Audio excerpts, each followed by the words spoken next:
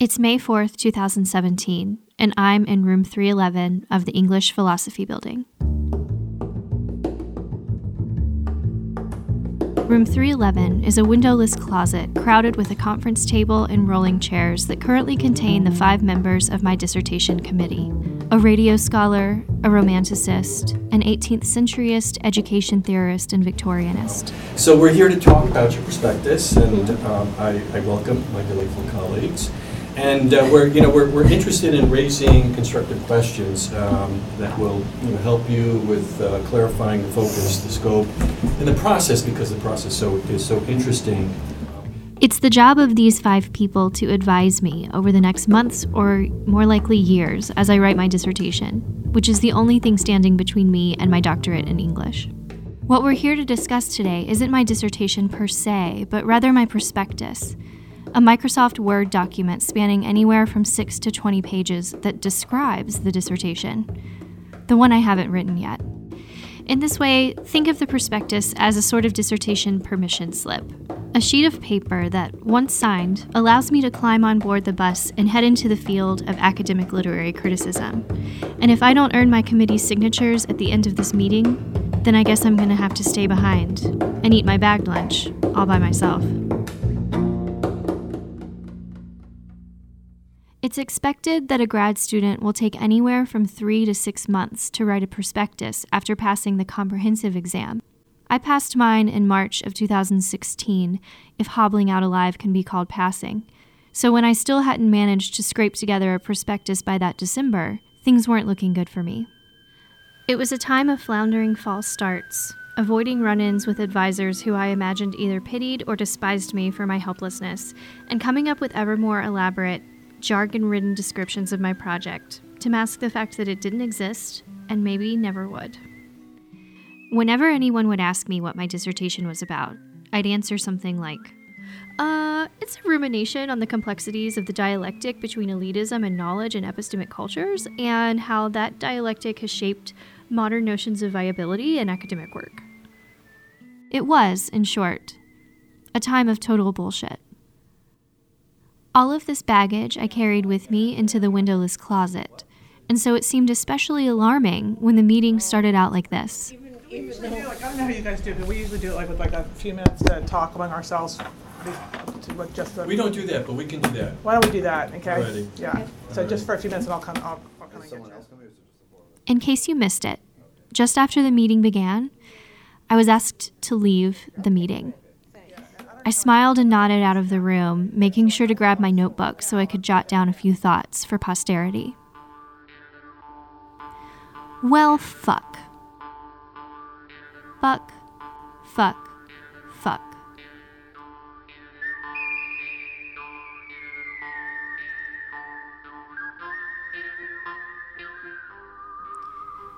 The term prospectus dates back to the 18th century, and while the Oxford English Dictionary says it's technically a document setting out the details of a suggested enterprise or forthcoming publication, it also has resonances of the wild frontier, of mining for precious metals. Think of the familiar old prospector character, some gray-haired old man whistler recklessly devoted to the mad gamble of a gold rush, an enterprise situated somewhere between the American dream and a delusional treasure hunt. He's wizened from years of hard labor, has likely developed a drinking problem, and is so full of tall tales and baffling knowledge that it's hard for him to relate to anyone other than his fellow prospectors. Isn't this exactly what I've become?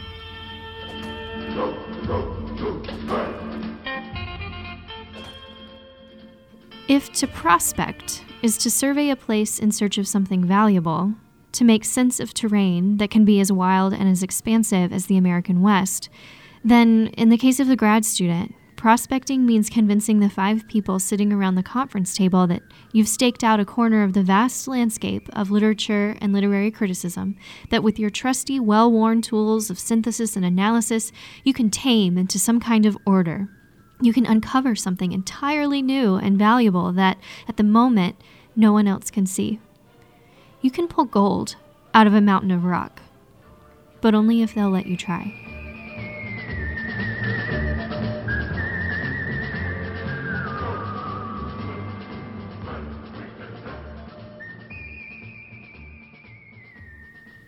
So here I am, an old prospector in a cardigan and sensible heels, waiting in the hallway while my committee deliberates. Besides cursing into my notebook, I also spend some time, what else, speculating, specifically about what they may be saying in there about me. And unlike the usual grad student for whom this will remain a mystery for life, I now know exactly what they said in my absence, because, with their permission of course, the tape was rolling the whole time in room 311. The sacred rites of the prospectus meeting were being recorded for maybe the first time in history.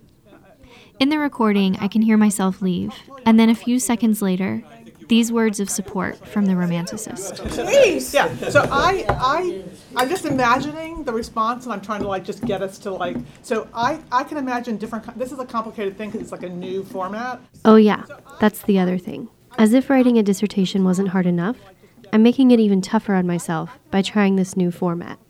But more on that later. I'm super excited about the new format. I can imagine, and I think I have confidence in her, so I have a lot of confidence in this. I can imagine reservations people might have about this. I can imagine their reservations too, because some of them weren't shy about telling me in the weeks leading up to the meeting. After going down countless dead ends and abandoning numerous topics, I sensed I was losing any glimmer of credibility I still clung to after comps. So around March, I finally landed on something and really forced myself to forge ahead on it. Victorian amateurism. As in, the growing culture of people in Victorian England who were devoted to some non-academic, non-professional pursuit of knowledge, like the Society of Antiquarians or the troupe of amateur archaeologists roaming the globe with their shovels and pickaxes. I wanted to say that we had something to learn from those amateurs, those lovers of something, which is a term, by the way, that came into the English lexicon right around the start of the 19th century, exactly the period I wanted to study. So that seems significant. Unlike me, facing down the hyper-professionalized world of literary scholarship with all of this debilitating anxiety, for these amateurs, I wanted to argue, knowledge production was pleasurable, something done without fear and free from institutional constraints. And while there may be some benefits to this regulatory system that included meetings like this one, at the same time, I wanted to say, we were losing sight of what makes literature matter in the first place. For the amateurs, their perception of what knowledge was something less rigid. It didn't need to fit into a tiny box of academic specialization, didn't need to depend on approval from others to even get off the ground, didn't need to follow arcane rules created by the demands of a highly exclusive job market. In short, what we needed to learn from amateurs was how to undo the system that culminated in the writing of a dissertation. You know, that thing I was asking permission to do. It didn't go over too well. Here are the Victorianist and the 18th centuryist. Okay. I think so too. I'm complicated views, but basically she changed her mind lots of times. Yeah. And so whatever happens a year from now will be different than this. Okay. It's only been 5 months, and she's exactly right. But still. That one was hard to hear. The prospectus is there. I've already gone through all my fierce objections with her, Yeah. and she's resisted them. So I'm on board Oh, with, you with, too. It with happens supporting with this. everybody. Fierce objections. She's resisted them. It happened with everybody. Herein lies the double-edged sword that's constantly been pressing against me as I've been trying to write this dissertation. What this project is supposedly designed to do is make me an independent scholar, an expert in my field, deserving of the title doctor. But the way I have to complete this project in self-reliance and independence is by being dependent on my committee for approval at every step, which is not so self-reliant at all, actually. 4 minutes later, I'm back in the room. Your critical approach to the material. And so the first question is kind of like a really traditional sort of dissertation question. That is, can you tell us a little bit about what's unique in your reading of these 19th century novels that you're talking about? Yeah. Well, I think first my reading of Frankenstein is pretty original. My reading of Frankenstein is pretty original. I mean, I think it is, but that's also absolutely what I have to say at this moment. Because that's what literary scholars do, right? Come up with readings that are original. I go through each of my other 4 planned dissertation chapters and explain how those are original too. But even still, there was this kind of glitch happening in my brain where I wanted to do more than just offer new readings of literary texts. I wanted to use those readings of literary texts to say something larger, more meaningful about Victorian culture, or really about our culture. This wasn't working for the 18th centuryist. On the one hand, it seems you're trying to write a piece of social history, and on the other hand, you're trying to read select literary works. And it becomes very unclear, it still is, I think, as you move through, which is in service of the other. Okay. What you claim to... Basically, he's saying that I seem to be confused about the uses of literature, what reading it can and can't do. That glitch I was talking about. What you're aiming to do is to write a piece of literary and cultural history. Close reading of a few select novels isn't really the method to do so, at least within a traditional dissertation. As a traditional dissertation prospectus, this has a lot of problems.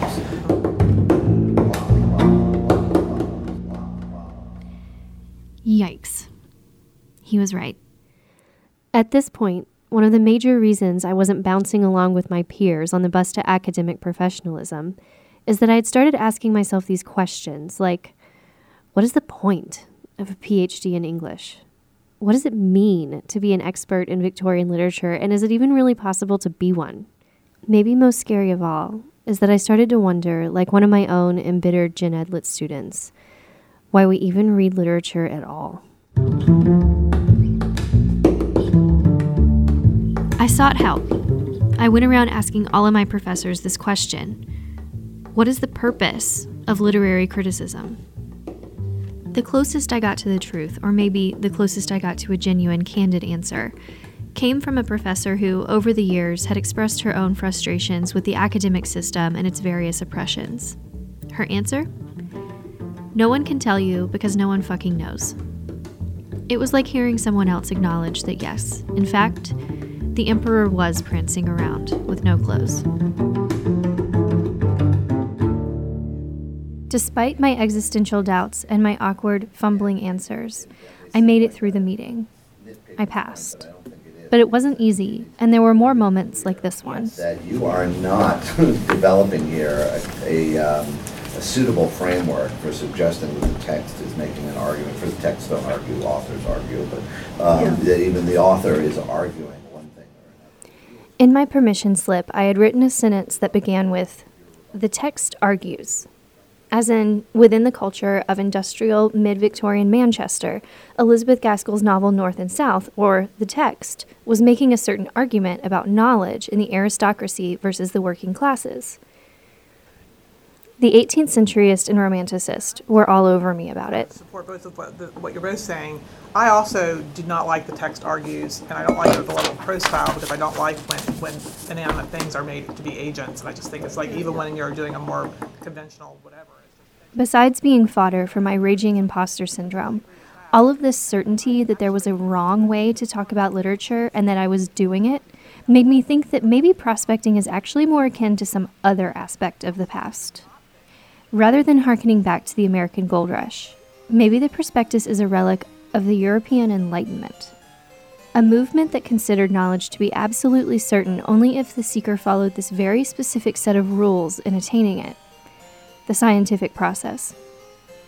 Maybe the dissertation, the goal of this whole ordeal, is, after all, a genre not really suited to the humanities so much as the sciences, and that's why I'm having so much trouble understanding the rigidity and the fiercely defended conventions surrounding it.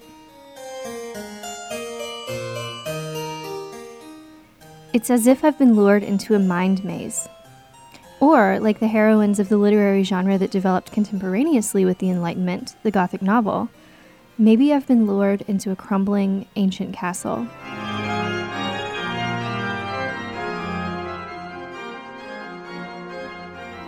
What led me to this place is the prospect of a life devoted to literature, of professing it as a career. But once I arrived, the prospect of a professorship began promptly to fade from view, like the Gothic ghost that it is. And now I'm trapped here, in this Gothic castle known as grad school, with its intricate system of locked passageways, trap doors, and dead ends, all lorded over by the mysterious cult of the profession. The only way out for me, the intrepid heroine trembling with trepidation, is to figure out the secrets of the ancient cult, to gain some knowledge that, for the next 500 pages or so, will continue to evade my grasp. I've got to show my mastery of the rules of literary criticism, but at the same time critique them.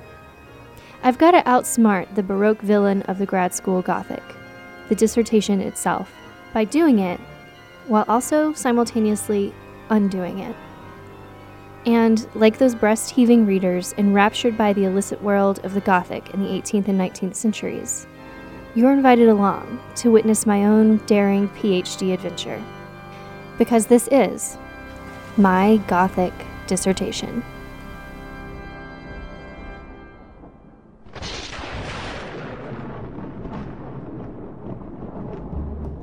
My Gothic dissertation was written, reported, and produced by me, Anna Williams. To hear episodes, read transcripts, and see footnotes, head over to mygothicdissertation.com.